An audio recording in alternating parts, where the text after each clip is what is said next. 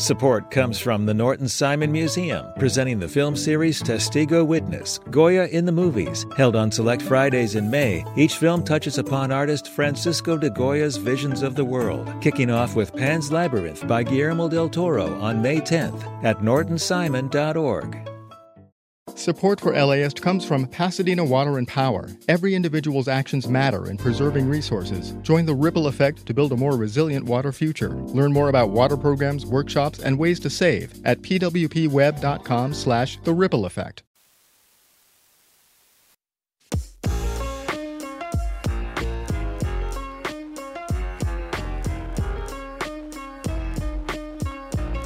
Good morning, it's AirTalk. I'm Larry Mantle. Great to be with you on this Monday, wherever you are in Southern California or listening around the world on the LAist app or at laist.com. We have all kinds of great conversation coming up today. A little bit later, we'll be talking with listeners still deciding who they want to vote for, how they want to vote on particular ballot measures, and just be a chance for us to check in with each other, sort of see where we're at in that process. I do want to begin, though, with breaking news. The courts opened just a few minutes ago in Oregon, and the federal government, through the Federal Trade Commission, filed a lawsuit just minutes ago to block the proposed merger between grocery giants Kroger and Albertsons. The FTC says the $24.5 billion deal would eliminate competition and lead to higher prices for millions of Americans. The FTC filed the lawsuit in U.S. District Court in Oregon. It's been joined in the suit by the attorneys general of 8 states and the District of Columbia. Those states include California. Kroger and Albertsons are two of the nation's largest grocers. They agreed to merge in October of 2022. Kroger operates under the Ralph's and Food for Less banners in Southern California. Albertsons operates under that name, as well as Vons and Pavilion stores in Southern California. More details, I'm sure, to come at the top of the hour from NPR News. But we start our full-on segment with a look at a new study focusing on the potential, not likelihood. Want to be very careful to say this is not a likely event, but a potential one nonetheless, that with the warming climate and with accelerating melting of glacial ice, it could see a dramatic change in the system of currents in the Atlantic, and that could set off a cascade, causing severe disruption to weather, particularly in Europe, but also in other parts of the world. Joining us is environment reporter for the Los Angeles Times, who wrote the piece that is in today's edition of the Times, Haley Smith. Haley, thank you for joining us. Hi, Larry. Thanks so much for having me. So this is one of those stories where the odds are not high that this would happen, but if it does, the impact is hard to overstate. Yeah, that's right. So this study is about the Atlantic Meridional Overturning Circulation, otherwise known as the AMOC.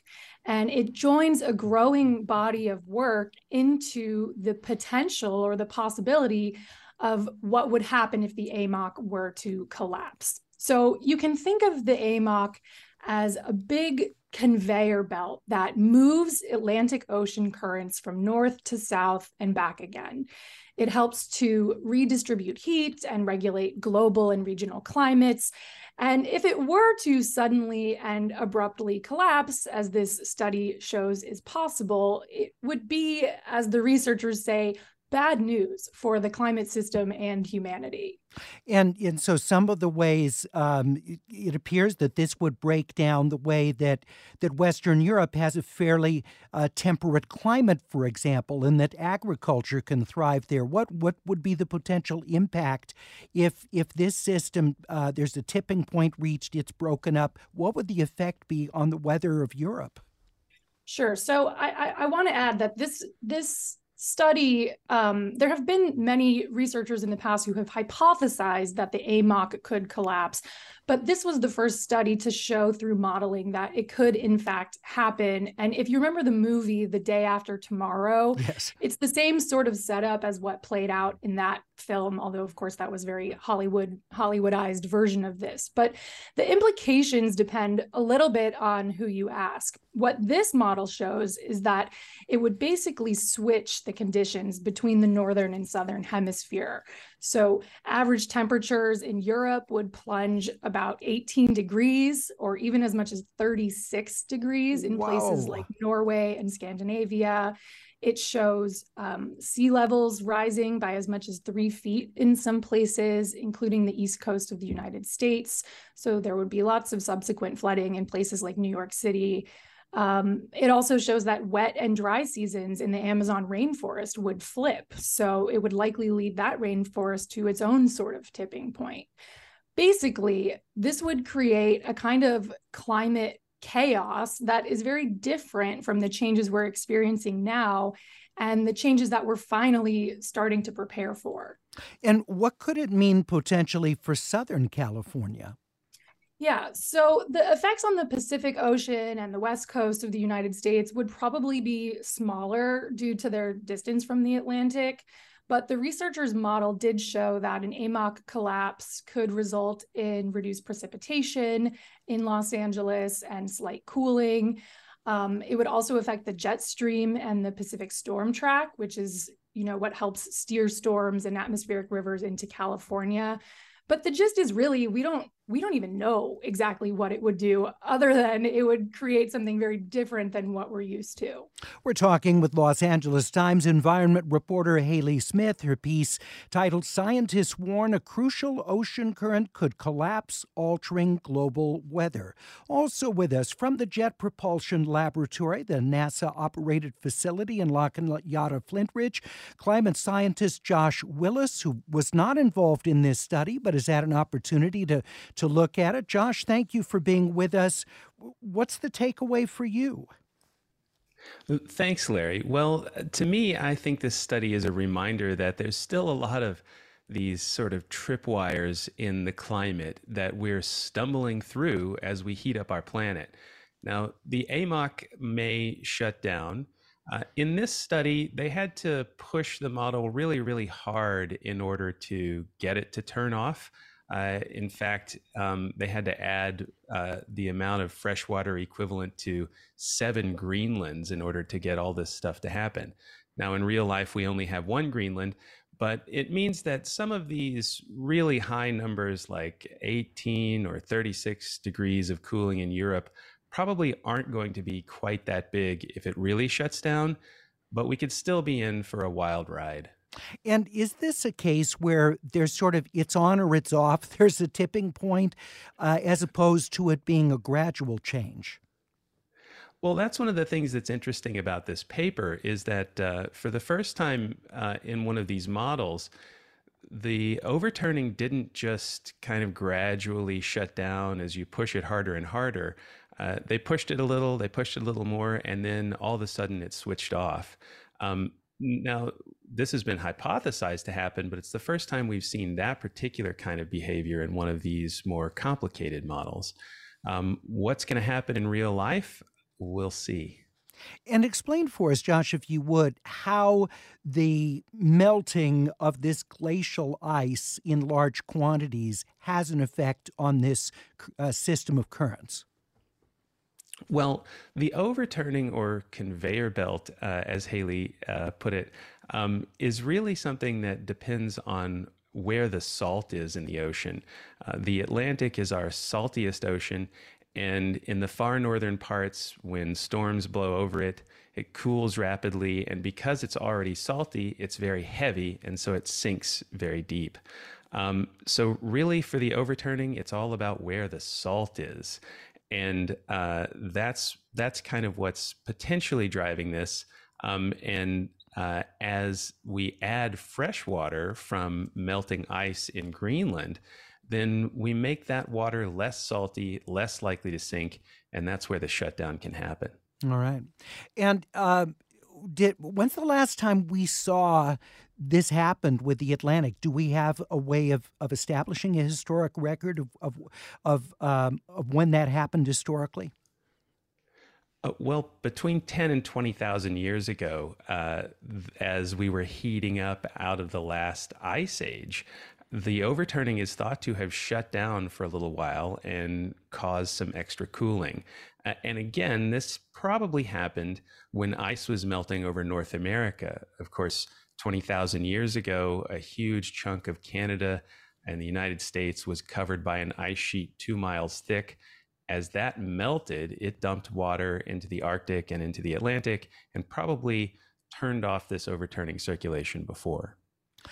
Well, what do you think are realistic odds that this could happen again as a result of ice melting and the desalinity of the Atlantic? Well, I think there's a really good chance that we're going to see a change in the overturning this century. How big it's going to be is really the question. Almost every model of global warming shows some slowdown of the overturning. The question is just, is it going to be all of a sudden and catastrophic, or kind of a gradual thing we can deal with? And we won't really know till we get there. We're talking about the Atlantic Meridional Overturning Circulation, or AMOC, the system of ocean currents in the Atlantic that have such a huge effect on global weather and even greater effect on Europe as storms make their way eastward across the planet. If you have any questions for our guests, Haley Smith of the LA Times, who's environment reporter, or Josh Willis of NASA's JPL, where he's climate scientist, we're at 866-893-5722. That's 866-893-5722, or you could also email us at atcomments@laist.com. Please include your location and your first name. Josh, we're talking about, and Haley was bringing up this point, that along the east coast of the United States, you could see several feet worth of additional coastline lost because of sea level rise. What are the odds that you get that more dramatic? Is that a similar sort of thing where it's just going to be gradual? But, what are the odds it's going to reach that number of feet? Well, the big concern really with sea level rise is the ice lost from Greenland.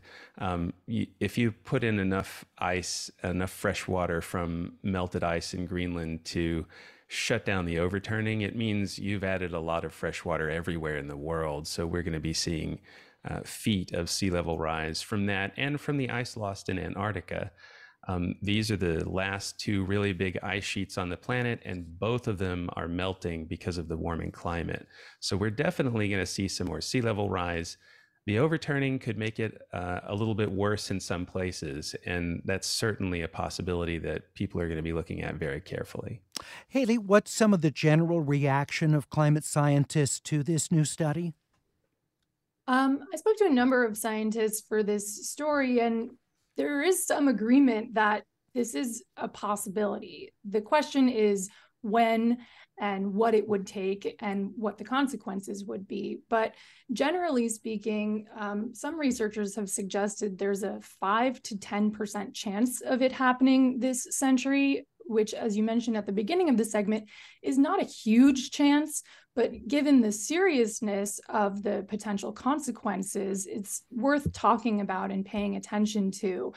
One researcher I spoke to put it this way: if a plane had a 90 to 95% chance of not crashing, would you get on it?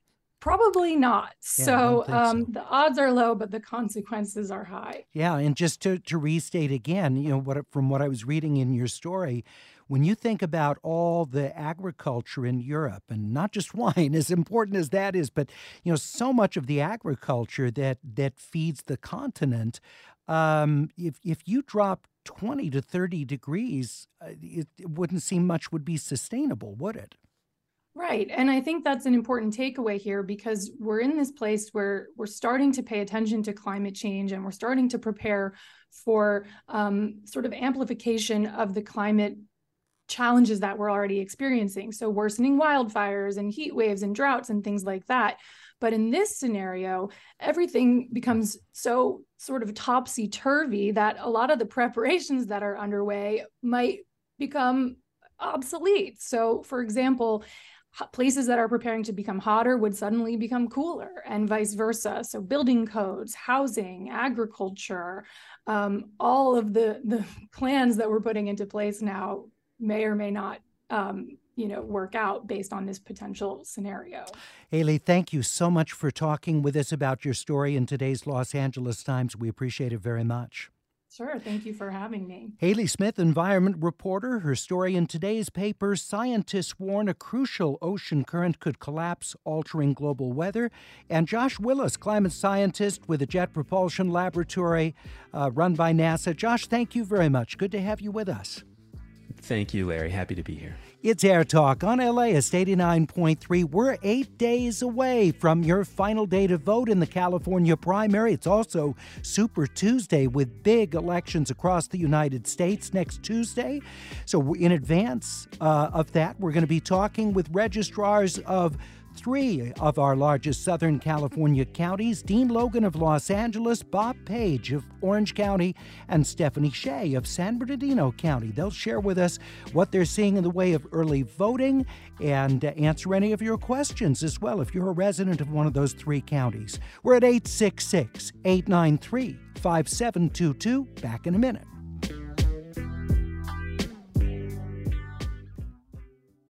Support for LAist comes from Will Gear Theatricum Botanicum, returning with a season of outdoor summer repertory theater on its scenic stage in the woods of Topanga, with picnicking in the gardens before the show. A Midsummer Night's Dream is back, along with The Winter's Tale, Wendy's Peter Pan, and Tartuffe Born Again, set at a TV station in Baton Rouge. And for a contentious election year, Bernardo Cubria's The Hispanic, Latino, Latina, Latinx, Latin Vote. Tickets at theatricum.com. Support for LAist comes from Latino Theater Company at the Los Angeles Theater Center, presenting the world premiere of Mix Mix, The Filipino Adventures of a German-Jewish Boy by Bonnie B. Alvarez, inspired by true events from the life of Ralph Price. After escaping Nazi Germany, a newfound tropical refuge in the Philippines is upended when Japan invades the islands. On stage through June 16th. Tickets and information at latinotheaterco.org.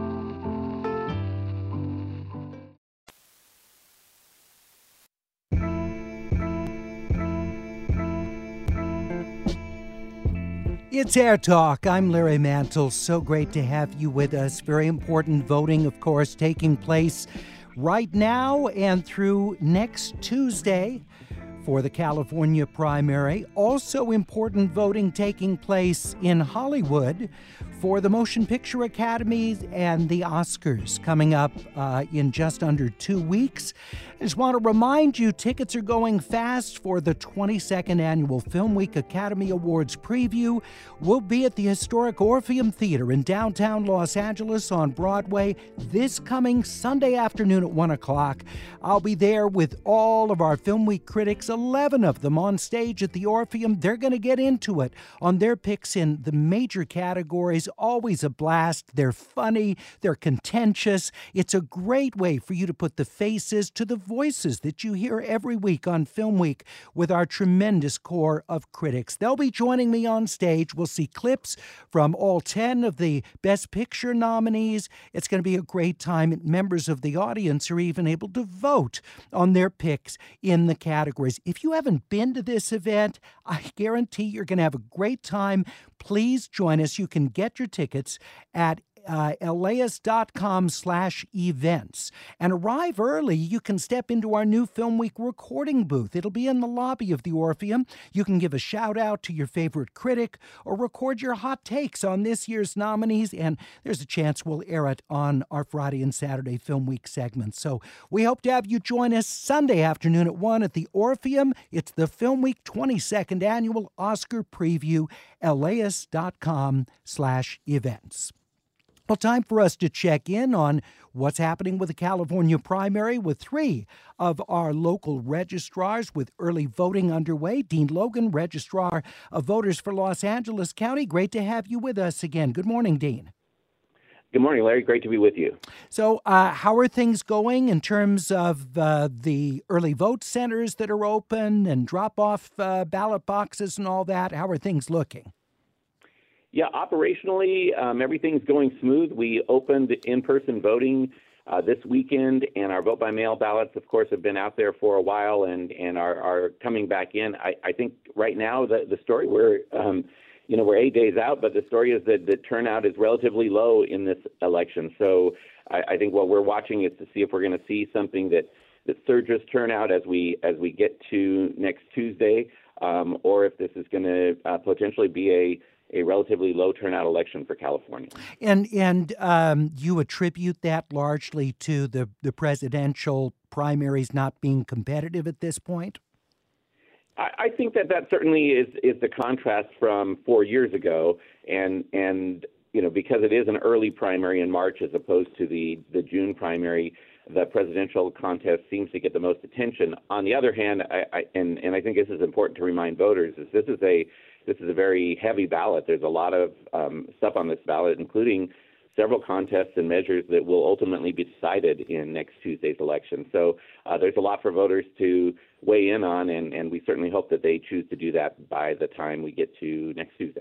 Well, and it's counterintuitive, but in fact our votes carry much more weight in our local elections than they do in a presidential one, where in local races there can be small margins about which candidate is going to go into the runoff. When you've got three or more candidates vying for a particular seat in the primary. We've had ballot measures that have passed or failed by narrow margins. So it's these much closer to home races, Dean, where we actually, our vote carries more weight. No, that's absolutely right, Larry. And now that we consolidate our local elections with the state elections in the even year, that's even more true. So, just to put that in perspective, here in LA County, we have 3 of our members of our Board of Supervisors who are on the ballot. High likelihood that those contests could be decided in Tuesday's election. We have a very contested race for district attorney in the county. There's at least one seat on the LA City Council with only 2 candidates, which means that will ultimately be decided in this election. And then, as you mentioned, there's a statewide proposition that has to do with the Mental Health Services Act. That is a significant policy measure that will be decided in this election as well. We're talking with Dean Logan, Registrar of Voters for Los Angeles County. Also with us, Bob Page, who's Dean's counterpart for Orange County. Bob, thank you for being with us again. Thank you for having me, Larry. So how are things going in Orange County with the early voting? They are going okay. We've got more than 150,000 voters who've returned their mail ballots so far, which is less than 10%. But we opened our vote centers on Saturday and saw kind of our typical voters coming in to vote those days. Not huge numbers the first week, but we're there to serve anybody who wants to come in. It's great. And if you have questions for any of the registrars that are joining us, you can ask them right now at 866-893-5722. They won't tell you who or what to vote for, but they'll give you any advice or background on the casting of your ballot. So if you have questions about that, just about the procedure, about vote centers, about drop-off boxes, about the counting of ballots, how all of that infrastructure around the election is conducted, you can give us a call right now at 866-893-5722, or you can email us at atcomments@las.com. Please include your location and first name. On NPR's Morning Edition today, there was a segment about the kind of training that's going on for poll workers around the country to keep them safe, because sadly we're seeing an environment in which there have been threats against poll workers, and I don't want to give this too much attention, but against public officials who work in elections. Bob, what's Orange County doing in that regard? Well, we have a very robust training program for the people that we hire to work in our vote centers. We put them through 2.5 days of training, which includes a whole day of in-person training. The first thing, obviously, to make sure that they understand the role that they play in helping their neighbors to vote. But then as part of that training over that time, we do provide them with tips on how to serve customers, to be attentive to their needs, listen to them, some de-escalation techniques. We also partner really closely with law enforcement at all levels, local, state, and federal, to advise us on things that we can do. So we actually, for the people that manage the vote centers or are out in the field supporting them, we actually had DHS send some staff out and provide some additional de-escalation training to those folks as well. All right. Have there been any incidents, or have things been calm in these early days? Things have been calm. We've had a couple instances with unhoused people who will like to use the public facilities that we open up in, and we make sure if they want to vote that they can vote, use the facilities, and just make sure that they're not in the voting process. And since you brought that up, just out of curiosity, how, if someone doesn't have an address, they're living in a vehicle or living on the street, how are they accommodated with voting? Well, everybody has a right to vote. That's an adult, not in prison for a felony, and not found by a court to be mentally incompetent, that they're a citizen. So if an unhoused person is eligible and they come into one of our vote centers, we will assist them to help them register to vote. In order to give them the right ballot, we'll need to know where they reside, what neighborhood they typically stay in, what cross streets, those kind of things, in order to precinct them and then provide them with a ballot that is for that precinct. So you could take the nearest intersection or an address, if there's an address, if they're living in an encampment, and use that as though it's a domicile. Correct. Bob Page, Registrar of Voters for Orange County. We're at 866-893-5722, where you can email your question for the registrars at atcomments@laist.com. Please include your location and first name. Stephanie Shea is Registrar of Voters for San Bernardino County. Stephanie, good to have you with us this morning. How are things going there? Hi, Larry. Thanks for having me. In San Bernardino County, things are going really well. We're getting ready for Election Day. ROV here in our San Bernardino office is an early vote site, and we have 4 more opening up tomorrow on February 27th, but everything looks good so far. All right. Are you seeing the low turnout that Orange and LA counties are experiencing? Yes, we're seeing that as well. Our mail ballot returns as of last Friday is just under 62,000. We are seeing around the same activity as the other counties. Dean Logan was talking about all the big races in Los Angeles County. We've got a highly contested district attorney's race in L.A. County, L.A. School Board, Los Angeles City Council seats. Orange County, there are 2 supervisorial districts out of the 5 that are on the ballot, and a recall effort involving 2 members of the Orange Unified School Board, major charter measures in Huntington Beach. In San Bernardino County, do you have local measures that are particular draws? We do have local measures. We also have 3 supervisorial contests up for election for the various districts for this upcoming election. So, yes, there is some interest there. Very good. And what about the training that you do with your poll workers? What's a particularly maybe interesting part the public may not be aware of that is an important aspect of training you provide? Well, similar to what Bob spoke about, we also hold poll worker training because their safety and security is very important to us as well. There are de-escalation techniques and training that we hold, as well as the general poll worker training. And like the other counties, we have the full support and partnership of law enforcement. We work with them. We share with them our polling place locations, our early vote sites, and our drop box locations. And the Department of Homeland Security has also provided training to us. Your county is massive in size, bigger than most states probably. San Bernardino is so big. So how do you deal with such a far-flung county, even getting the ballots in to be counted? Well, San Bernardino County is unique in that respect. We are geographically very, very large. When we talk about the partnership from law enforcement, we actually partner with our Sheriff Aviation, and they help fly the ballots on election night back to us at ROV from various areas such as Trona and Needles. All right. Yeah, that's important to think. So Needles out on the Colorado River is in San Bernardino County, to give you a sense of how far-flung it is. Denise in Crenshaw Manor asks, how can people count write-in candidates when they're not on the approved list? Dean Logan, let me ask you about that, because not all write-in candidates are the same. You can't just write your sister-in-law in on the ballot and have her name be counted necessarily. So how does that work for write-ins? Yeah, no, great question. And certainly any voter has the right to write in a candidate on that write-in spot for any contest. But we only tally and report the votes cast for those write-in candidates who are on the declared write-in list, where that would be different, and it would be a very unusual circumstances if there were enough write-in votes cast in a contest to impact the outcome of the contest.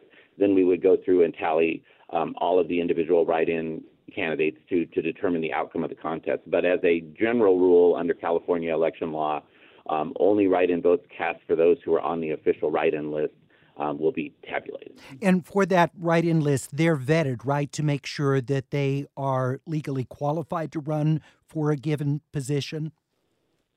That's correct. They go through the candidate qualification process, just like those candidates who completed the original nomination process. We're very tight on time, but Jim in Palm Springs with an excellent question. Why don't registrars forward ballots? I'll be away from my main home in Orange County, but the registrar won't forward my ballot to me. Bob Page? Well, we will issue if a voter notifies us that they have a temporary address that they want us to mail the ballot to, we will. Okay. The ballots, if we don't have a forward ballot address, we're going to mail it to the address we have on file, and there is not forwarding service for a ballot. Those will come back. If they're not deliverable, they do come back to our office. So you need to let your office know in advance before the ballots are mailed out that you'll be at a different location, it sounds like. Gentlemen, and Stephanie Shea, thank you so much. Stephanie Shea, San Bernardino County Registrar of Voters, Bob Page, Orange County's Registrar, and Dean Logan of Los Angeles County. It's Air Talk on LAist 89.3. We'll be back in 90 seconds. Support for LAist comes from Will Gear Theatricum Botanicum, returning with a season of outdoor summer repertory theater on its scenic stage in the woods of Topanga, with picnicking in the gardens before the show. A Midsummer Night's Dream is back, along with The Winter's Tale, Wendy's Peter Pan, and Tartuffe Born Again, set at a TV station in Baton Rouge. And for a contentious election year, Bernardo Cubria's The Hispanic, Latino, Latina, Latinx, Latin Vote. Tickets at theatricum.com. Support for LAist comes from Latino Theater Company at the Los Angeles Theater Center, presenting the world premiere of Mix Mix, The Filipino Adventures of a German-Jewish Boy by Bonnie B. Alvarez. Inspired by true events from the life of Ralph Price. After escaping Nazi Germany, a newfound tropical refuge in the Philippines is upended when Japan invades the islands. On stage through June 16th. Tickets and information at latinotheaterco.org.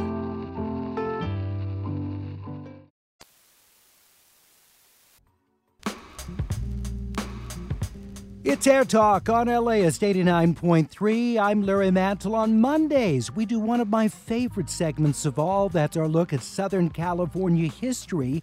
And given that we're just a couple weeks in advance of the Academy Awards, we thought we'd focus on the history of the Academy itself and the Oscars. Last year, I talked with Bruce Davis, who spent 3 decades on the staff of the Academy of Motion Picture Arts and Sciences, including as its executive director for more than 20 years. He retired about a decade ago, started digging through the Academy's archives, the minutes of board meetings, really trying to get a handle on the evolution of the organization from its earliest years. The result was his book, The Academy and the Award, The Coming of Age of Oscar and the Academy of Motion Picture Arts and Sciences. We'll take you back to that interview from last year. So share with us why this history of the Academy was so little known. Why were the boxes, tucked away where historians, for the most part, didn't have access to them? Yeah, it was kind of surprising. I was a little embarrassed as late as the time when I retired about how little I knew about the formation, and I knew that over the years, talking to members themselves didn't pretend to have much of any idea of how things started. There were some of them had a vague idea that Louis B. Mayer had brought it about as a defense against the burgeoning labor labor movement coming across the country. But beyond that, none of us had any idea of the complexity of the formation or the nature of the organization in its earliest years, and how this business of giving out splendid prizes came about and whatnot. So as soon as I took my mantle off and got into retired gear, I realized that there were a lot of things about this organization that I myself had never really explored. And some myths that you are able to debunk here. Let's start with the formation of it. So who did you find really was most responsible for the creation of the Academy? Well, there's no question that Louis B. Mayer was right in the thick of it, and whatever his motives may really have been, he was a founding figure, no question. But as I started looking at the early committee reports and the incentives to get all these filmmakers together, I realized that a guy named Frank Woods might be more accurately called the father of the Academy, certainly the father of the Academy Awards, because that was an idea that he got excited about, not instantly, but about a year in. And he said, this would be good for our art form. This would be a way of telling the public what we who make the movies feel is the best work we've done in the course of a year. And you'd think, well, that's a natural. They grabbed that and ran with it, but they did not. Everybody thought it was a dumb idea. Who'd be interested in awards for movies? Yeah, right. And well, the real cynicism was that everybody, it was a small nest of these corporations that each had their own teams, and everybody thought that they were all going to vote for the MGM guys would vote for MGM films, and the Fox guys would vote for. So it ended up being a meaningless exercise. Absolutely meaningless, yes. And you could understand the idea that they might want to vote for their own team, and there's even a self-interest of keeping things profitable at the box office. So. He had to kind of persuade people very gradually that it was worth trying anyway, that the public would be interested in the opinions of the I was going to say the nation's filmmakers, and it was pretty much an American organization for the first few years. And there were still significant studios in New York in the early years, right? It wasn't all here. Well, the main executives tended to be in New York, and but they weren't making many movies in New York except in the very, very early period. Bruce, let's talk about the name Oscar, where that came from. What did you find in your research? Well, it's a longer story than you probably want here, but it's something that people have speculated about for years, and it was one of my incentives for writing the book. I thought every year at Oscar time, you see all these different stories in the magazines and on TV about where the name came from, and there are three major theories, three major claimants to the honor of having given him the nickname, and nobody really knows. All of those stories end with saying, but the Academy says they're not really sure. So I thought we can do better than that. And I think I came up with a candidate that no one had identified, and that I'm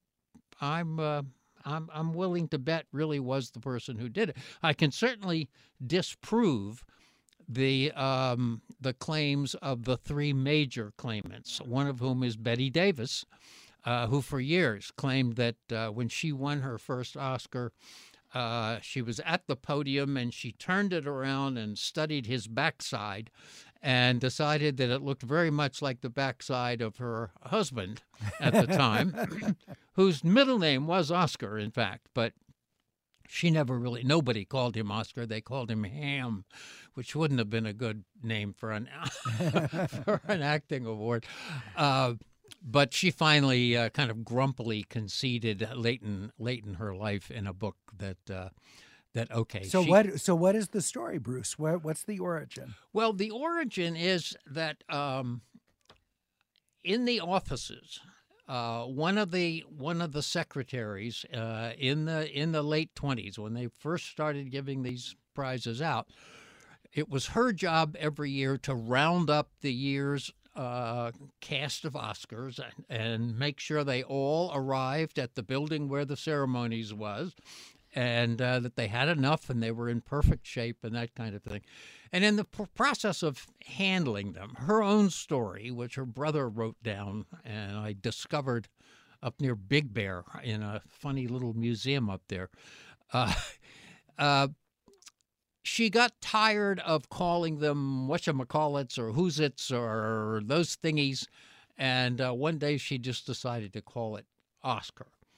And nobody knew why she called it Oscar, but they thought her colleagues in the office thought that was amusing, and evidently it got out to maybe governors of the Academy, but little by little, it became formalized. It became a nickname. Yeah, but not by the Academy was a little shocked by it. That seemed a little frivolous, and did not use it itself until 1939. This was a gap of 10 years or so between the appellation and the acceptance of it by the Academy. But eventually they thought that's a good thing. People like calling it Oscar. We're talking with Bruce Davis, who's the former executive director of the Motion Picture Academy. He's been retired for more than a decade, and during that time, a very busy man studying the history of the Academy. And his book is The Academy and the Award, The Coming of Age of Oscar and the Academy of Motion Picture Arts and Sciences. We need to break in a minute, but there are a number of different things that you debunk. Just real quickly, the time that Bette Davis was running the show was not as tumultuous as claimed? Right, and I'm not sure that many people in the public are even aware that claim existed. But yeah, there was kind of among film scholars, there was a legend that her term as president of the Academy had been a kind of a hostile incursion, and that she quit in a huff. And it's true that she was only president for 50 days, but she had a pretty good excuse. During those 50 days, the Japanese bombed Pearl Harbor, and America changed, and she thought maybe there are more important things for me to be doing in wartime here. As many actors, of course, did, helping the U.S. In Allied war effort. Bruce Davis, author of The Academy and the Award, back in 1 minute.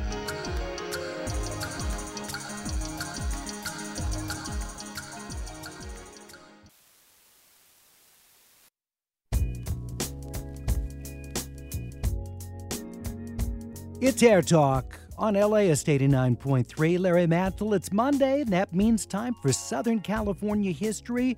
We're right in the midst of talking with Bruce Davis, former director of the Academy of Motion Picture Arts and Sciences. After he retired from his executive director position, he started researching the origins of the Academy and what went on in those early days and its evolution. He's author of The Academy and the Award, The Coming of Age of Oscar and the Academy of Motion Picture Arts and Sciences. I talked with him last year about this book, and we're reprising it because we're just a couple weeks in advance of the Oscars. Bruce, from the beginning, beyond the Oscars, was there a sense that there should be an educational, academic aspect of the Academy, that films were an art form that needed to be nurtured? Yes, absolutely. And I think that was really whatever Louis B. Mayer's hopes and dreams were. I think when they began recruiting artists, film artists for the organization, it turned out that what they cared about was kind of legitimizing the art form that they worked in. Most people, even though the movies were extremely popular in the silent period of the teens and the early 20s, people just thought of it as a kind of a fun thing to do. And the people who were making those movies thought, no, damn it, this is an art form, and we are creating major art, and I think we can educate the public about how that works and which of our works are worthy of serious attention and which are just kind of silly, fun things. So yeah, that was a driving force, and it was a driving force behind the establishment of the Academy Awards. When this started to become really big business around the Oscars and the studios looking for nominations and awards to boost box office and the like, and you got the big campaigns for the Oscars, how did that change the organization, if it did? I'm not sure it changed the organization. It certainly changed the public attention to the awards, because you did begin to get these very unfortunate campaigns, which got more and more extensive, particularly if you lived here in Los Angeles. The Academy's preference up till today still would be that nobody ever took out an ad for the Academy Awards. That you made the films of a given year as available as possible to the people who were going to be doing the voting, and you just let them decide. And you don't go to a big room and everybody raises their hand for this one or something. It's a very private act, voting for the Academy Awards. And they would prefer that it stayed that way. But of course, it's very hard to legislate. It's hard to make up rules that will prevent people from buying advertising, from throwing elaborate dinners where you come to see the movie, that kind of thing.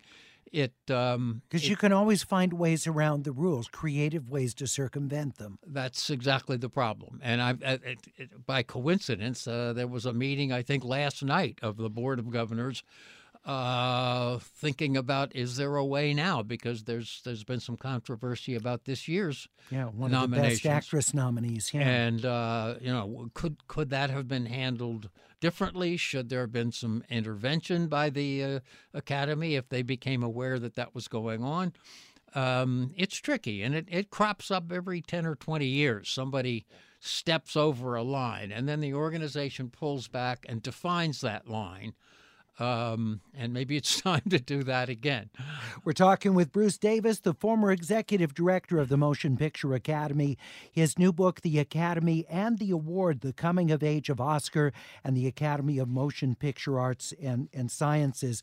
You left in 2011, and less than a year later, the LA Times and our John Horn, who was part of a team of reporters at the time, did their big series Unmasking Oscar and pointing that Academy voters were overwhelmingly white and male. And the numbers were pretty shocking, a median age of 62. And as you look at the reporting of that, first, what was your reaction when you saw the Times do that?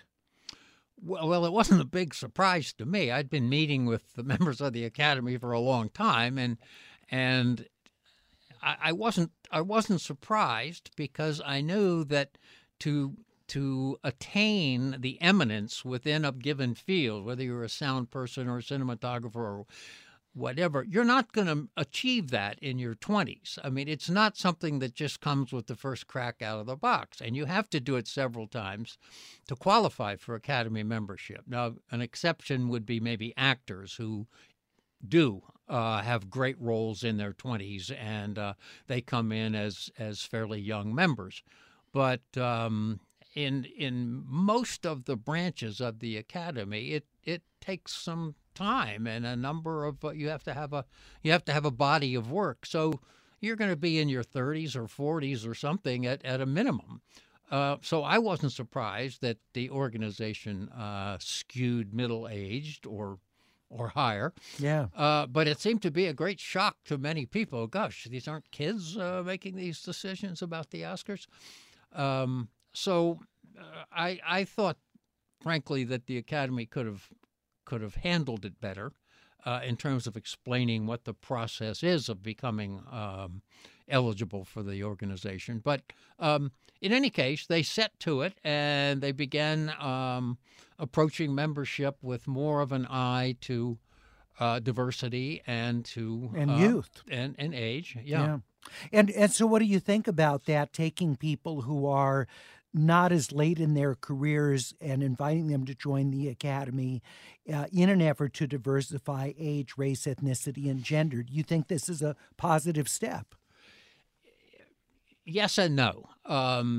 You don't want it to become the fear at the time of that time series was that it was more it was geriatric now, and it was going to get more geriatric. And if you only picked the people for membership who in effect had been standing in line waiting for 30 years, then of course that was going to happen. So just the very attention, the focusing of attention on the membership decisions every year, I think helped allay fears that the organization was spiraling into old age. But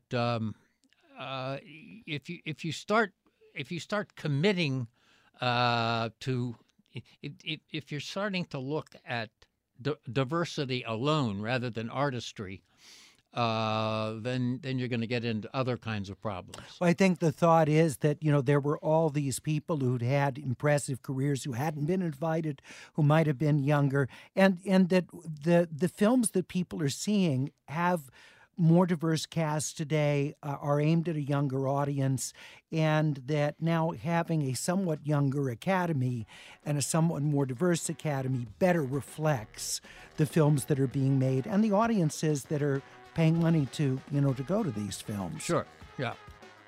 As my 2023 interview with Bruce Davis, author of The Academy and the Award, The Coming of Age of Oscar and the Academy of Motion Picture Arts and Sciences. For 30 years, he was on the staff of the Academy, including as executive director. I want to remind you to join me this coming Sunday for our 22nd Annual Film Week Academy Awards preview at the Orpheum Theater, downtown Los Angeles on Broadway, a beautiful venue. If you haven't been to the Orpheum in recent years, come out and join us. All 11 of our Film Week critics on stage. We take on the major categories. We have a blast, and we'd love to have you in the audience. Tickets at laist.com/events.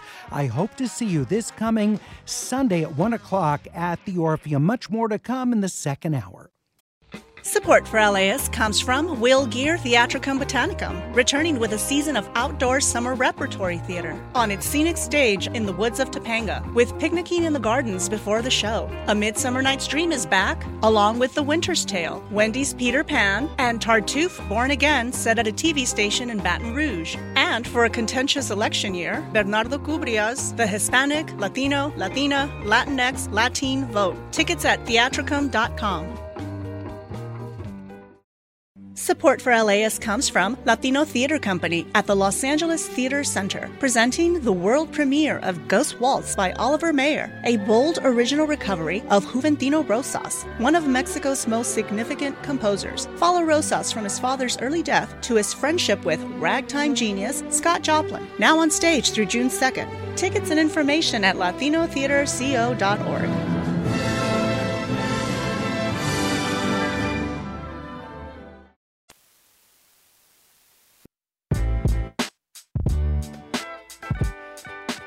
It's Air Talk on LAist 89.3. Great Monday to you. Hope you had a nice weekend. So good to be with you wherever you're listening.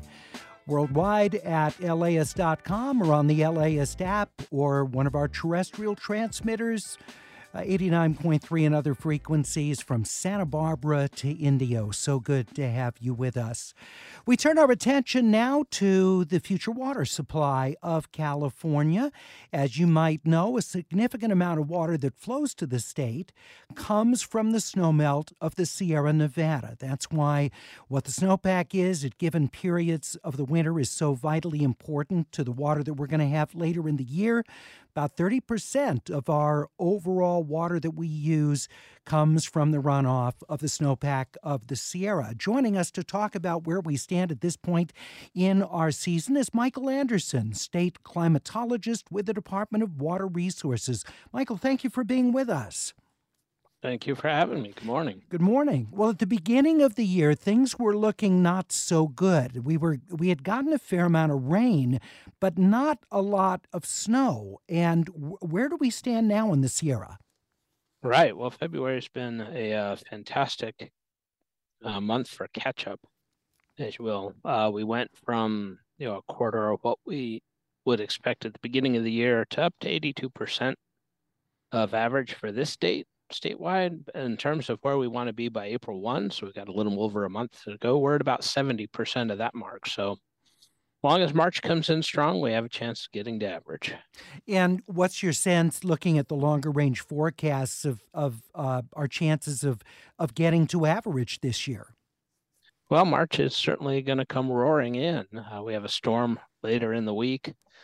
Rain statewide, some higher amounts up in the northern part of the state. And freezing levels fairly low. So look to gain a fair bit of snow with this current set of storms.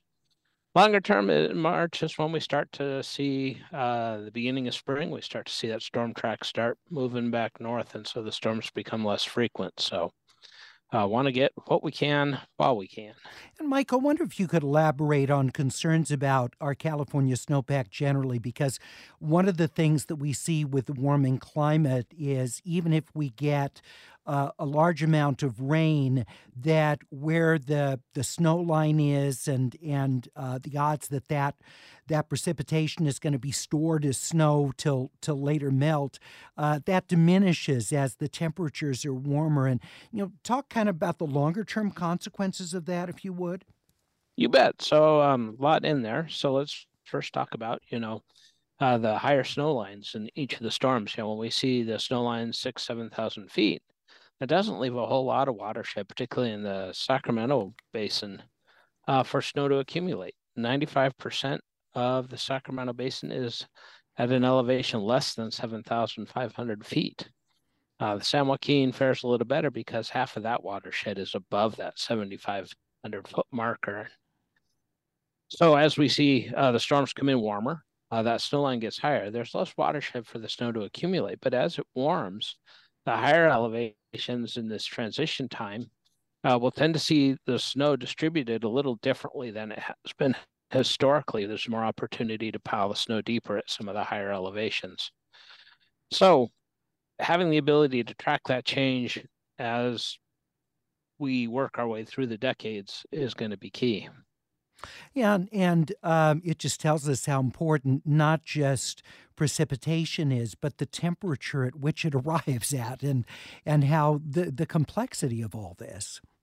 That is correct. It is a really complex process. Every watershed is different because it has a different characteristic of how much area is above a certain elevation and how big the watershed is. So really understanding that, understanding the character of the storms, including the temperature, not just the amount of precip coming with it, is absolutely key.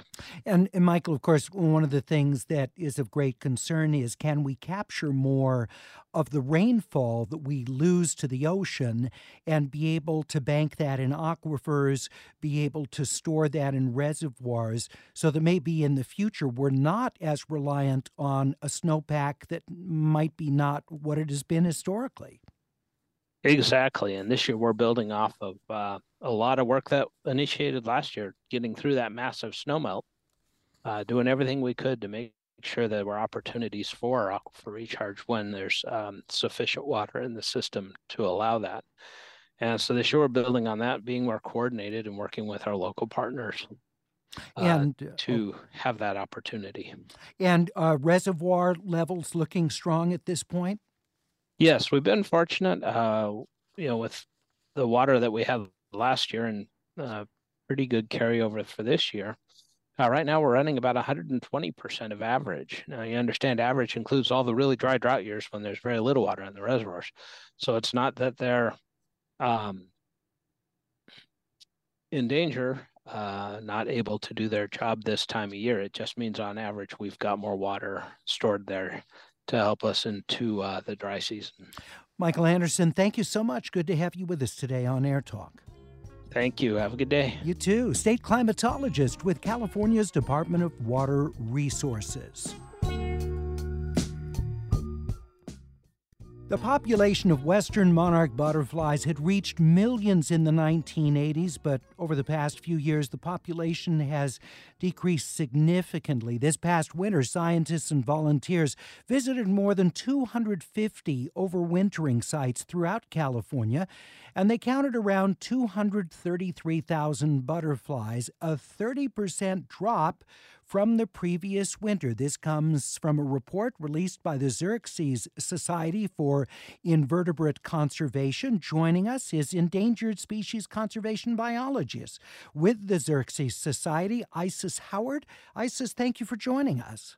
Oh, I'm thrilled to be here. Thank you for having me. So your organization's been counting butterflies for more than 25 years.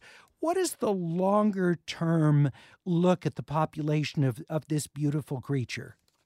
Yeah, so monarch butterflies in general have experienced significant declines over the past several decades. But when we look at the western monarchs, which is a population of monarch butterflies that migrates, breeds, and overwinters west of the Rocky Mountains, so those are the butterflies we're seeing along our Pacific coastline, that population, the western monarchs, have declined by more than 95% since the 1980s. So it's a pretty severe decline. And do we have a good sense of the factors that are at play with the decline? Yeah, we do. So as usual, it's a kind of nuanced combination of factors that are leading to the western monarch decline. In general, these include habitat loss, pesticide use, climate change is also probably making it harder for monarchs with more severe and frequent winter storms and extreme temperatures and droughts. And other factors like disease and predation may also play a role, but the number one factor of decline is definitely habitat loss of both their milkweed breeding ranges and their overwintering habitat. And I know there are efforts to get people to do their own monarch butterfly gardens and things like that to try and create even micro habitats that the western monarchs could use. To what extent is that working? Yeah, so everyone has a role to play in western monarch conservation, from small gardens, just a handful of plants, to large restoration zones on, public land, ag land, parks land. There's so much people can do, not even just planting, just submitting photos of monarchs and their host plant milkweeds really helps conservationists and scientists better understand when and where monarchs and milkweeds are appearing on the landscape. So a few different ways that people can help out include planting native milkweeds. And we want to avoid planting those native milkweeds at overwintering sites, but you can check out websites like CalFlora and CalScape to better understand which native milkweed plants grow in your region. You can just enter your address and those two websites will show you a list of native milkweed plants you can go purchase. And then additionally, planting native nectar plants for the adult butterflies that migrate hundreds to thousands of miles. Those will really help. And native nectar plants you can plant along the coast near overwintering sites too. So those will just help the butterflies no matter where they are. And then also, like I said, participating in community science efforts. So whether that's counting butterflies at the overwintering sites each winter, or snapping a photo when you see a butterfly in your backyard, on your community walk, near work, all of that's really helpful. And you can submit those photos to iNaturalist, which is an app or a website, or to the Western Monarch Milkweed Mapper website. What's the route that these butterflies take throughout their life? Yeah, so it kind of depends on the population. The Western monarch butterflies are migrating from their breeding zones, which are kind of all over the western U.S., west of the Rocky Mountains. So, and then they're migrating down to overwintering sites along the Pacific coast. And we've recovered monarchs at our overwintering sites in California from the states of Washington, Oregon, Northern California, Idaho, Nevada, Arizona, New Mexico, Utah.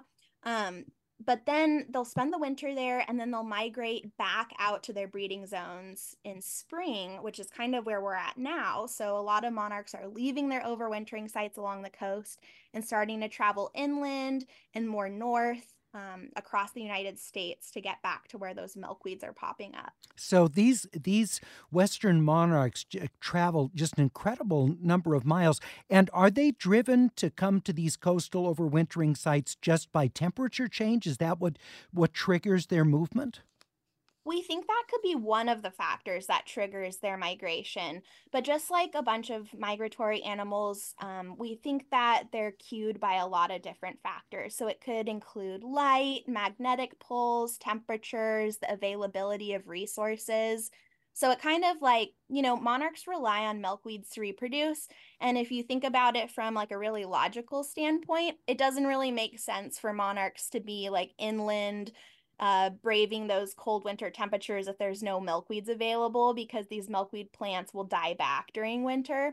So it kind of makes sense that they travel to the coast and hunker down in these like coastal buffered temperate tree groves that'll protect them from storms, and then that they migrate back out in spring, summer, when the milkweed is available. We're talking with Isis Howard of the Xerces Society for Invertebrate Conservation. She's endangered species conservation biologist, and we're talking about the population of the western monarch butterfly. Is it an endangered species? Yeah, this is a great question, and I often see a lot of confusion about this. So right now, monarchs are not an endangered species on the endangered species list. They are listed as vulnerable on the IUCN Red List. So they are a species of special concern, but they don't have any like policy or legal protections just yet. But what's really exciting that I'm looking forward to is this fall, we do expect the U.S. Fish and Wildlife Service to announce their listing decision, which would potentially put monarchs on the endangered species list. So we don't know what their decision will be, whether monarchs will be listed as threatened, endangered, vulnerable. But again, we should expect that decision this fall. They're so beautiful. They have intrinsic aesthetic value, but what is their value within hierarchy of species and throughout the food chain and pollination chain? Yeah. Like, why are monarchs important? Yeah. Why should people care? Yeah. Yeah, so this has multiple answers, like many of these questions. But number one, we kind of consider monarchs a flagship species in conservation biology. And what I mean by this, by flagship species, is that monarchs serve as a sort of poster child for pollinator conservation. They elicit a lot of, compassion and energy, and really get people to act and take action to protect other at-risk pollinators, such as butterflies, bees, and other beneficial insects. And beyond. So when we think of like climate change, we often think of polar bears and penguins. When we think of pollinator conservation, we often think of butterflies and bees. And so monarchs have this really powerful ability to sort of get people to take action. And they also represent the plight of the pollinator, because the declines in monarchs oftentimes reflect the declines in other insects as well. And additionally, they play like a really big role in the web of life. So, monarchs are an invertebrate. They're one of our insects, and they kind of form this foundation for a lot of other life, including our native songbirds, some of the mammals. So yeah, a lot of our native songbirds rely on insects as well. With some of our bird populations rebounding the way they have, is that a factor, do you think, in the more difficult time the Western monarch has had? I don't know if I can specifically pinpoint that, but, like I said before, predation and disease can also play a role in influencing population declines.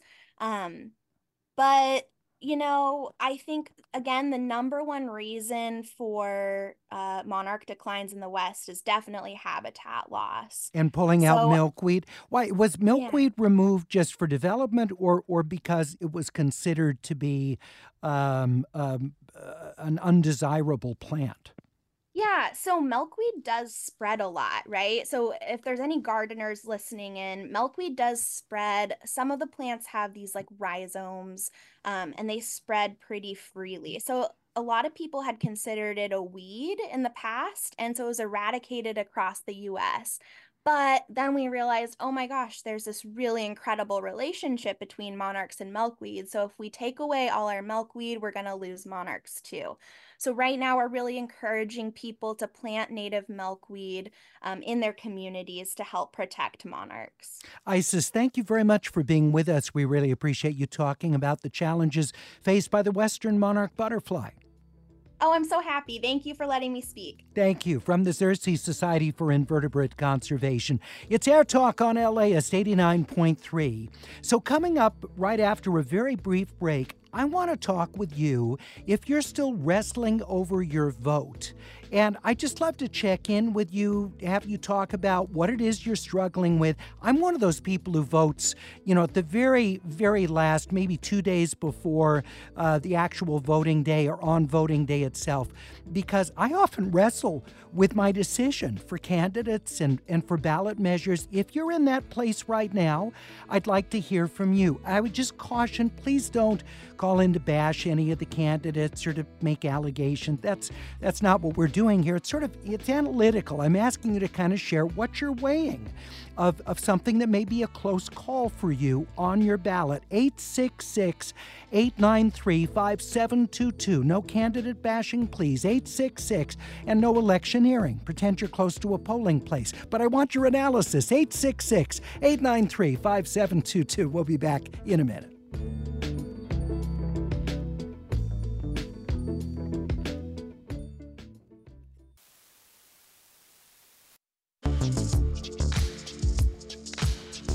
So good to have you with us on AirTalk.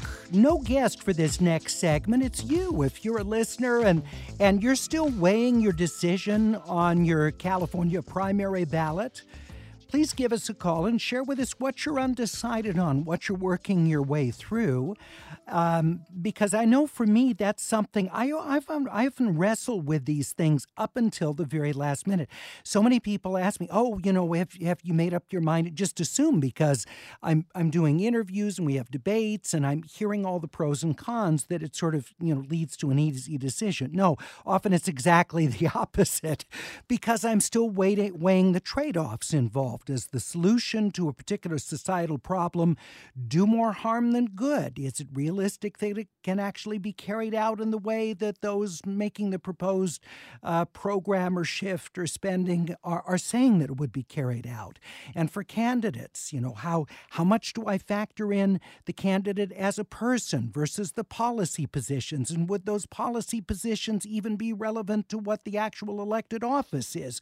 All of these things that for many of us we wrestle with. I would love to hear from you with your thoughts about particular ballot measures that you're dealing with, or with candidates' races that you're undecided. And again, please do this in the spirit of of sharing without bashing particular people, running for office or touting particular people, but just how you're in the throes of making the decision. 866-893-5722, 866-893-5722. This is certainly something I would not open up with other than the AirTalk audience, because I know that so many listeners are analytical, can come at this in a very open-minded way, and just share some of the ways that you're going back and forth over these issues, which I certainly relate to. 866-893-5722, or you can email us at atcomments@las.com. Please include your location and first name. Share with us where you are in that entire process. Let's talk with resident of the West Adams District of Los Angeles, Dorit. Good to have you with us on AirTalk. Good morning. My whole ballot is complete, and I'm somewhat comfortable with everything I'm voting for except Prop 1. It has got me tearing my hair out.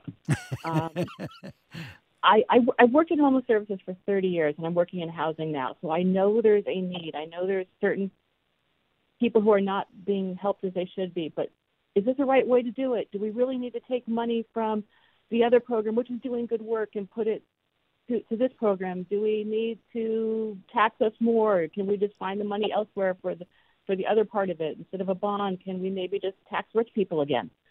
So I'm just very baffled about how I should vote. You're not alone, Dorit. I was speaking at an event with some of my LAist colleagues yesterday, and one of the people in the audience asked about Proposition 1. So I took a few minutes, and I laid out, well, here's what proponents say and why Governor Newsom says it's important, but here's what critics say about it. They're concerned about, taking this pool of money that goes directly to the counties under the so-called millionaires tax, now giving the state control of that, and whether the state. So I'm laying out all these stuff, and I see the faces of the people that are at this group just looking like, oh my gosh, this is so complex, and it requires a level of trust in one direction, and what about the other? And there are people that I respect, groups I respect on both sides of this. So, Dorit, you are not alone, and I think this speaks to the overall challenge that many of us have when we're looking at highly complex and very ambitious ballot measures. These are not easy decisions to read. And I honestly wonder, why are we being taxed and told to do this? I love people. You're resenting having this. Yeah, Dorit, I appreciate it. Thank you so much. Starting our conversation, what are the issues on the ballot that you're really struggling? You're weighing the pros and cons. You're trying to figure out, and you're taking this seriously. It's obviously, if you're listening to AirTalk, you take elections seriously. Your vote matters to you. You may spend a great deal of time studying it, using our voter game plan at laist.com/vote, or listening, for example, if you're voting in LA County and you want to make a good decision for you on the DA's race. Maybe you've gone back and listened at laist.com/vote to all of the interviews that I did with all of the candidates running for LA County DA, and trying to discern which is the person that you want to support in the election. All of that you take seriously, but these are not easy decisions.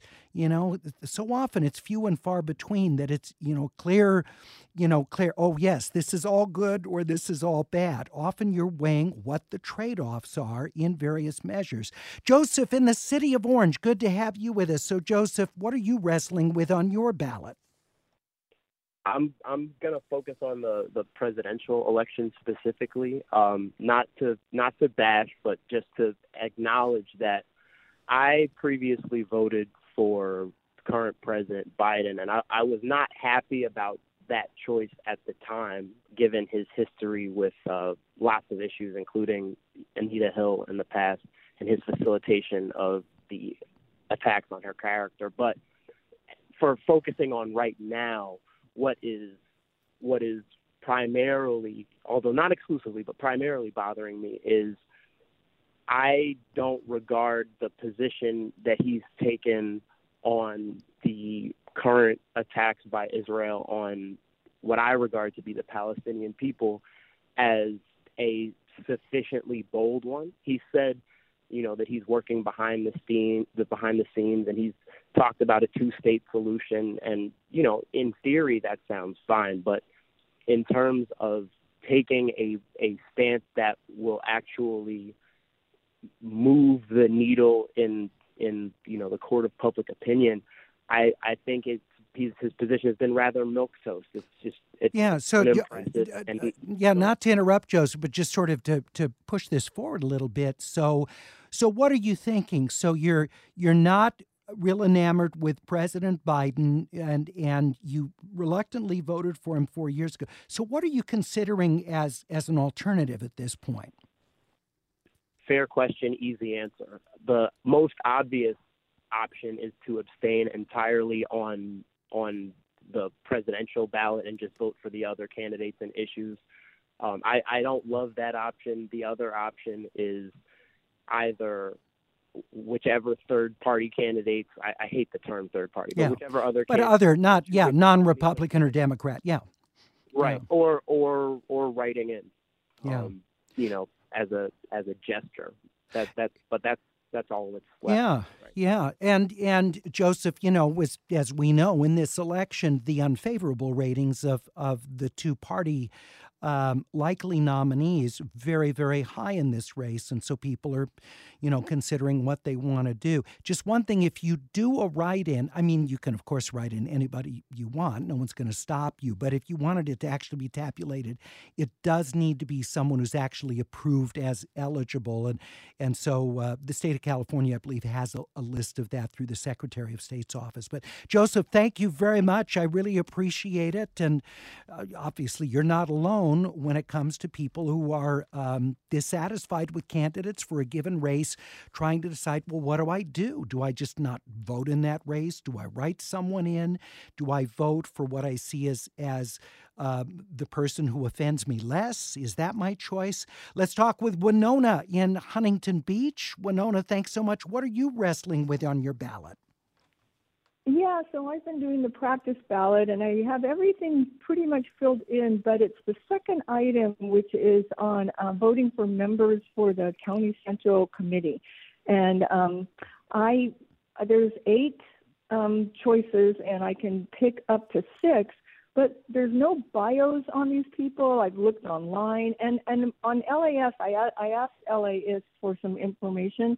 And they said that is an issue, that there's not enough information on these candidates. And so I feel like either I vote blindly, just because of the person's profession, but one of them doesn't even have a profession listed, or I don't vote at all, and that just seems to not be a good idea either. So. Yeah, I know.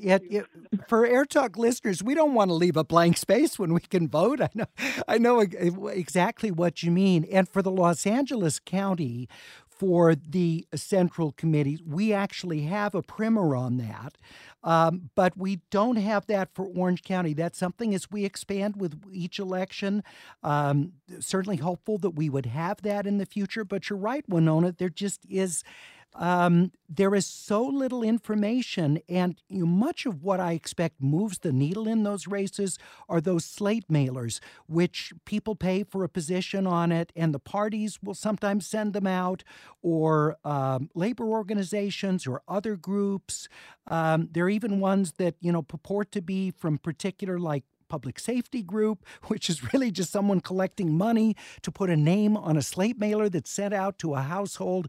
So you're not alone, Winona. The information on those county central committees of the parties, very, very difficult. Brian in West Hollywood, good to have you with us. So what are you still wrestling with on the current ballot? Yeah, the judges. I do not know who they are, what they are, what the qualities that they bring, their strengths, their weaknesses. Very little information is available, and I'm in somewhat of a quandary as to who I should select for each category. The most visited site of our voter game plan, Brian, is Los Angeles County Superior Court judges for just the reason that you said. So if you go to LAist.com/vote, our staff spent considerable time, because we know this is a big draw to the website. We get a lot of traffic for this. If you go there, you'll find the most detailed information on the judges that's available anywhere. Now, the LA Times, their editorial board, I believe they talk with the candidates and they issue their endorsements. But at our voter game plan, laist.com/vote, you'll find information on all of those judges' candidates for LA County Superior Court. And I think you'll find that a tremendous help. Again, that drives more visits to laist.com/vote than anything else we do on the site, including, much higher profile races, because there's more information available on those higher profile races. 866-893-56. Well, actually, we have to wrap up the segment. I'll take one more call real briefly. Ian in Pasadena. Good to have you with us, Ian. Hi, Larry. I'm fairly frustrated with the top two primary system, particularly as regards the Senate race, but it sort of goes back to what the other caller was speaking about with the presidential race. It's awful having to choose between either being strategic with a vote or casting a protest vote and knowing that you're not going to have a whole lot of effect. I would really prefer to have ranked choice voting so that we can more accurately measure public opinion. All right, Ian, I appreciate it. Thank you so much. Something that, of course, has been a topic of consideration, ranked choice voting, which we don't have time to go into how all that works, but we've done a number of segments on it over the years. Would be a very different approach than the top two primary system that Ian referenced. And Sarah in Santa Monica said, I decided to change my vote after filling out my ballot. I didn't realize I didn't have to get a whole new ballot. My registrar told me I was allowed to cross out my vote and to change it. Sarah, thank you so much. It's AirTalk on LAist 89.3. Just a reminder again, visit laist.com/vote. You'll see all the work that's been done. We have a voter guide for Orange County this time around, where we got a couple of supervisorial races, school board races that are there, some major measures in Huntington Beach that have been highly controversial in that city. You see all that there for Orange County. Of course, for Los Angeles County as well. Coming up, we talk about wine fraud. Obviously, any industry where there are huge amounts of money that are at stake is in the high-value wine industry. Fraud follows. We'll talk about how that's played out over the years with the author of Vintage Crime, a short history of wine fraud, when we come back in 90 seconds.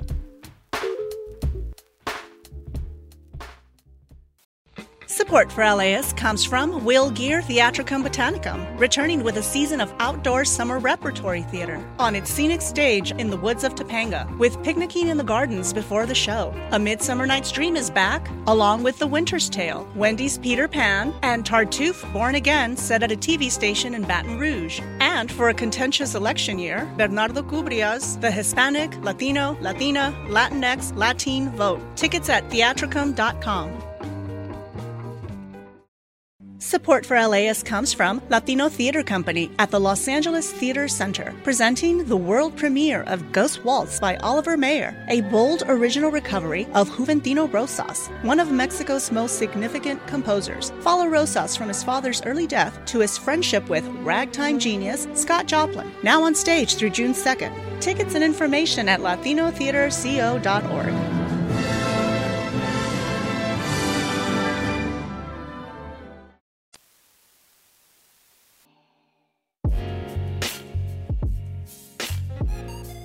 So glad to have you with us on AirTalk. I'm Larry Mantle. Joining me now is the author of Vintage Crime, a short history of wine fraud. Rebecca Gibb is a wine journalist, the author of The Wines of New Zealand, and a master of wine. Rebecca, good to have you with us. What is the master of wine designation? You know, so many of us are familiar with sommeliers, but what is master of wine? Yeah, hi there. Yes, the Master of Wine is considered one of the world's greatest qualifications to have. It's a trade qualification, and there are around, I think, 417 of us in the world. So more people have been to space than have become a Master of Wine. And you have to pass a number of incredibly difficult exams, both tasting and theory, and then you have to write an essay at the end, and yeah, after 6 years, I finally was given those two little letters at the end of my name. Well, congratulations. You love the history of wine. That is so clear in all the chapters of Vintage Crime, where you give us so much historical background on wine. But it was so interesting to see that the whole origins of particular types of wine have been fraught and subject of debate and battles for centuries. Yes, wine fraud's been going on as long as wine has existed. People have been, well, initially people were trying to make wines taste a lot better because, let's face it, they didn't have the technology that we do have now and the know-how. So, back in Roman times, people were adding all sorts, basically just to camouflage what had effectively become vinegar. So yeah, but today we have obviously lots of know-how. We learn what's actually going on in a fermenting vat of wine. But yeah, back then they didn't. So there's been all sorts of fiddling and skullduggery going on in the wine industry for centuries. And let's talk about amelioration of wine versus adulteration. What are we talking about with each of those? So this all becomes into sort of intent. So people often, I use the word ameliorated in my book. So people are actually trying to make what's effectively not a very good wine taste better. So whether it was, a kind of a weedy, thin, insipid red wine in the 1930s in Burgundy, they might have added a bit of wine from Algeria or the south of France, or the Chateauneuf de Pape, to make it a bit more robust and burly with some real good fruit. That was sort of but then it all comes down to adulteration. What is the intent of the person there? If the intent is to deceive, to commit fraud, therefore you've got adulteration. That often, in certain cases, it can be harmful to the drinker. And how often is it that you get amelioration, where you're getting blending to sort of make up for a deficiency in a particular year's harvest, for example, and that's not disclosed? People are, particularly for higher end wines, people are very attentive to all kinds of facets of that particular bottle of wine. But how much of deception is going on? It's a tricky one, this, because you have all sorts of blending going on that's actually illegal. So you have all these fancy laws, say in France, and blending, whether you get some of the most expensive wines in the world from Bordeaux, for example, they are a blend of 3 or 4 different grape varieties from certain different sites. Now that's been put into law as legal, and it's considered the right thing to do. But then if you go to another region and you're only allowed to use 1 grape variety, and that's written in the laws, and then somebody round the back adding a little bit of something extra and not telling anyone, well, that's considered fraudulent in the eyes of the law. But you know what? It might make a better wine. So it's slightly, the lines are slightly blurred here. Well, and you get into the issue of what's called terroir, which I didn't realize is a fairly recent concept for origination of wines. First of all, what is the definition of that?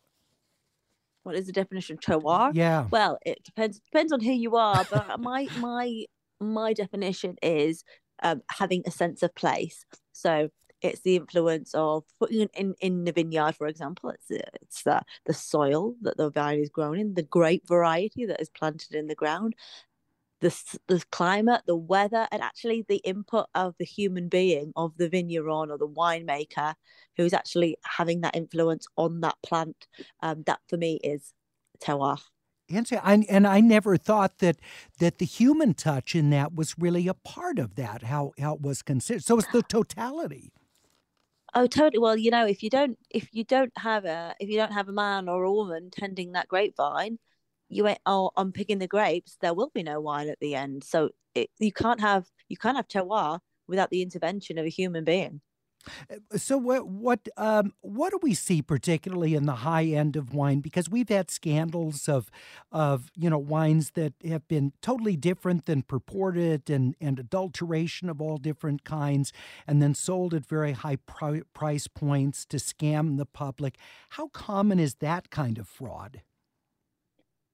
Look, in the collector today, wine fraud is the most publicized cases are about collector fraud, where people have replicated a very expensive bottle of wine and they've manipulated the labels or the corks, and they have pretended that what's the contents of the bottle are actually something much more expensive than they are, or they might have swapped a label from, say, a 1945 Moulin Rothschild, which is considered an amazing vintage, and the contents might actually be 1941.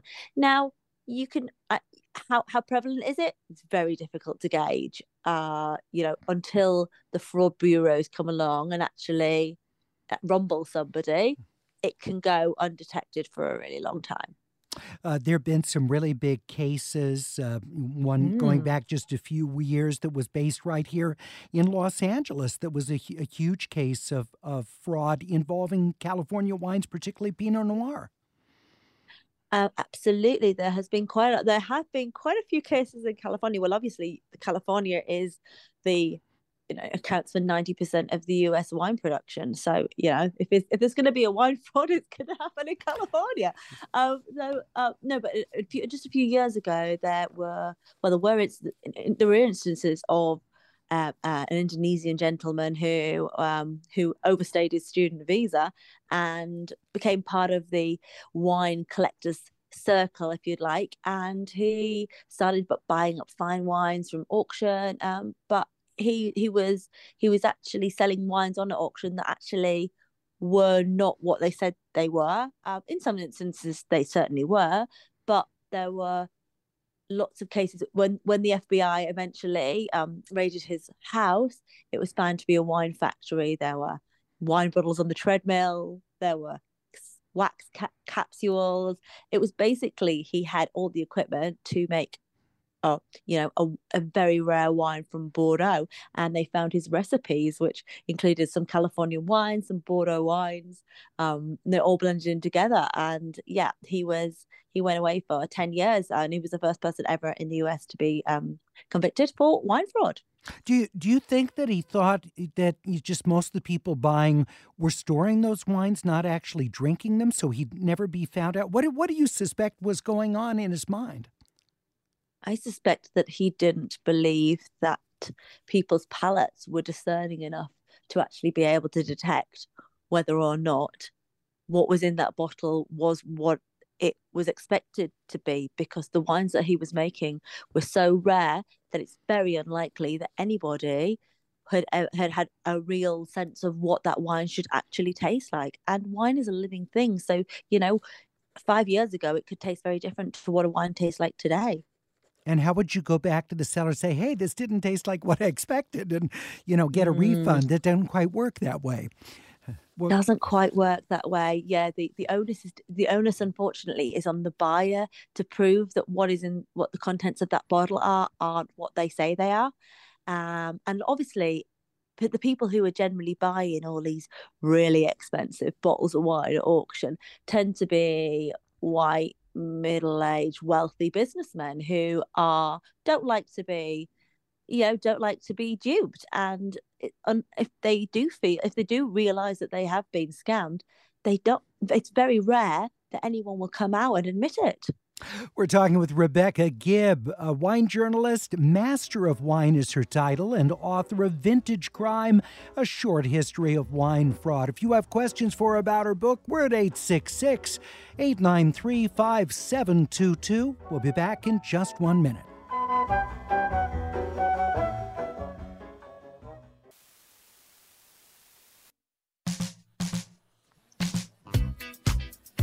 Rebecca Gibb, author of Vintage Crime, A Short History of Wine Fraud. She was just talking about that case going back to the aughts here in Southern California, and the man who was found guilty of that fraud. Just one of the auctions alone in 2006, this is during dot-com boom days, sold nearly $25 million of wine. That was in one auction. Just an extraordinary amount of money involved. And also just looking at the amount of fraud that goes on. There are experts that will say with particular types of high demand wines that are particularly valuable, you can have, for example, a pre-1980 Burgundy. One of the experts who testified in that trial said 80% could be counterfeit of that. I mean, Rebecca Gibb, that's extraordinary. It really is. It really, I totally agree. I think that it was for a really long time, the wine industry has been a really chummy, elitist circle, especially the fine wine world. And people didn't like to call other people out because often collectors would become friends with the auctioneers who were actually the ones verifying these wines. And thus they were unlikely to call it out. I also wonder about a little about bit of conflict of interest. Yeah, I wonder too about the psychological effect, because you mentioned about if you're going to be opening a bottle of something very rare that no one anybody knows has actually tasted before, and you don't really know what to expect. There's a whole psychological aspect of drinking wine, and I wonder, as a master of wine yourself, if you can speak to that, how our expectations play into what we think we're tasting. Absolutely. I mean, there have been quite a number of studies done where people have tasted wines. They've tasted them blind, which means without being able to see what the wine is, being able to see the label, and they've made their judgments on it.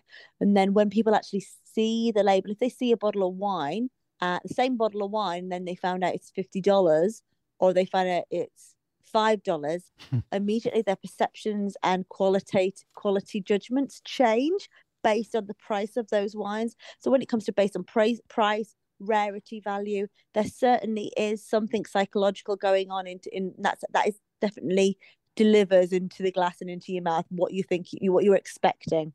And that's probably true with food as well. It's probably the same psychology. If you're told, this particular mushroom is very rare and has, just a wonderfully delicate taste that you're not going to find, you're going to then that first bite, you're going to probably perceive that very differently if you think it's a run-of-the-mill mushroom. Absolutely. And I think that with these fine wines, there is a sense that you need to, even if you need to be able to show that you can appreciate fine things, and this connoisseurship. I mean, this connoisseurship, which I write about, even going back to the early 19th century, this connoisseurship really cements who you are in society when food and drink become almost a sort of a symbol of your social status. If you know what's good, if you know what's good in food, if you know what's in the best restaurants, if you know what's good in your glass, then you're seen to somehow be a better person and have greater social standing in society. Yeah, it's almost as though it's a sign of character. Though I did want to ask you, though, about whether you think law enforcement and the industry has become more vigilant. Are they better at detecting fraud, or do you think we're just in the same place that we've been for decades? Really good question. There's very different sectors within the wine trade, and if we're looking at sort of the wine collectors, fine wine has become a real commodity. It's almost become like a blue chip asset, because it's a finite quality. You can only get so many bottles of a special bottle of red Burgundy from a specific vineyard made by a specific producer. And likewise, you can only get certain bottles of like Château Latour or Mouton Rothschild from Bordeaux. So, but the global market has grown for it. So that's why prices have spiraled. And going back to your question, that's why, that's suddenly wine has become an asset class. And that's why prices have spiraled. That's why people now want to fake them. And it has, for a while, the authorities lagged. But now they've caught up, and now they are catching up. And I think the industry has become a lot more vigilant since the likes of Rudy Kurniawan, who was this Indonesian gentleman who was imprisoned for wine fraud for 10 years. I think there has been a lot more. People are no longer turning a blind eye to it, and there are now the major wine auction houses now have wine authenticators, such like just like art authenticators, yeah. Pardon? Sorry? Just like art authenticators for visual art when it's sold at auction. Absolutely. There are a lot of parallels between fine wine and fine art. And there are certainly lots of cases in fine art where the experts have had the wool pulled over their eyes, and similar in very similar ways to the wine world. And in fact, there's been some instances of art fraudsters who have come out of prison, and then they've started working for the authorities, or they've started written books to say, this is how I did it.